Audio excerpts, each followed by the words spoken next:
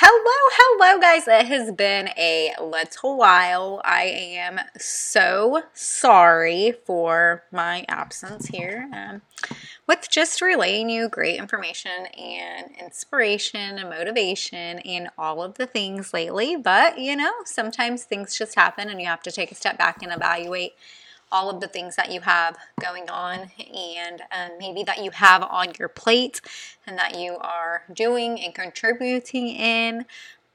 Sometimes you just have to take a look at that and see, okay, what am I going to be able to do and what am I going to be able to give my best at and when am I going to be able to do that? And when you do those things and evaluate them, you cannot feel guilty about it.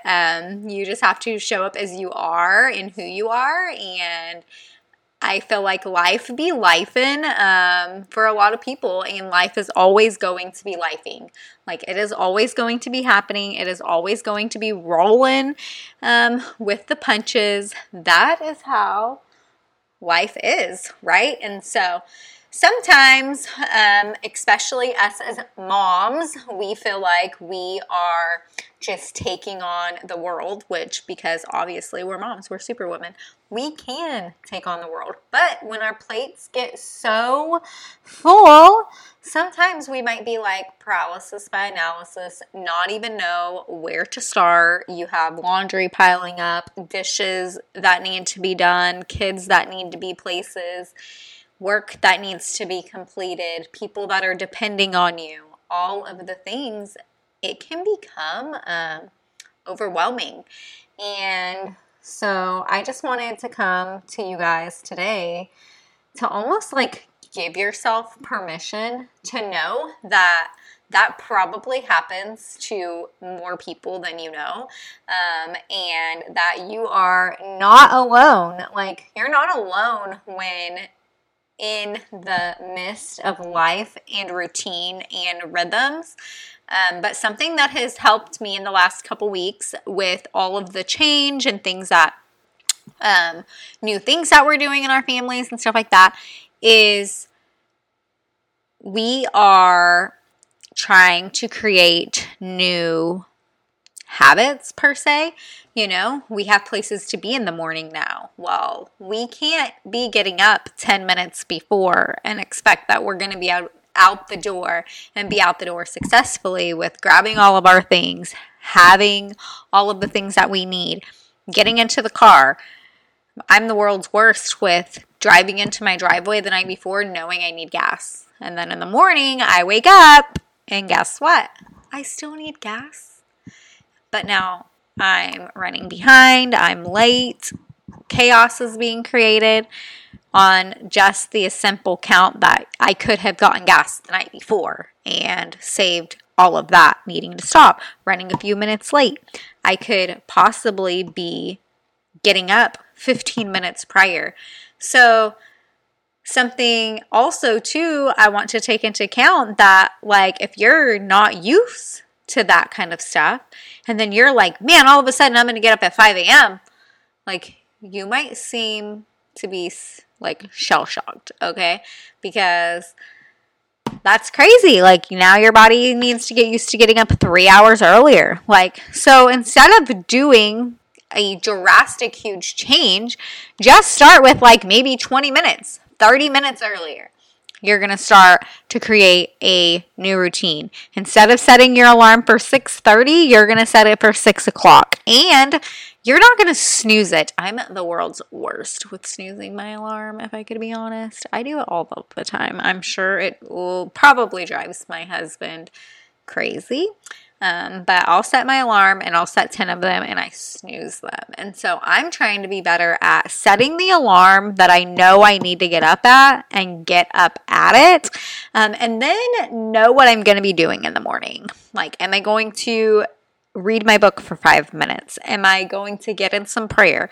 Am I going to be making lunches? Am I going to need to be out and about and take things with me before I come back to my house after drop off? Having a plan, y'all, I love my life and just being willy-nilly all of the time. But sometimes you need a plan. And so when you have a plan, like, okay, I'm getting up at 6 o'clock, and you are like blocking out times of your day, you know that you're packing that at that time. You know that you're getting this kid up at this time because they take 45 minutes or even an hour and 15 minutes to do whatever they need to do. You are getting gas before the gas light is on because you're going to need it anyways. So why wait? My friend told me this quote the other day. It was like, don't put off what you could do right now for an hour later or tomorrow because you never know what is going to come. Like, you don't need to put off what you could do right now and bring on more problems for tomorrow's Lisa.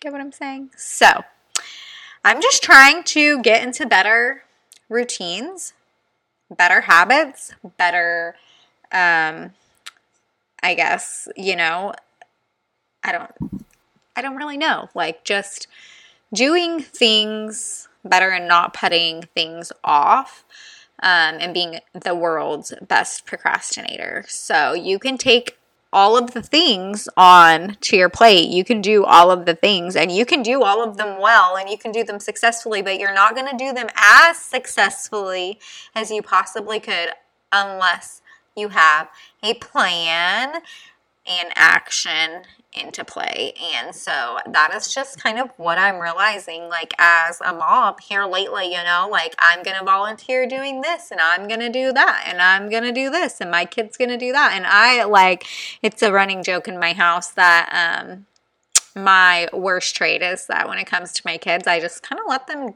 do, if you want to participate and let's try out this sport, let's try it. We'll see if we like it. Let's try this one.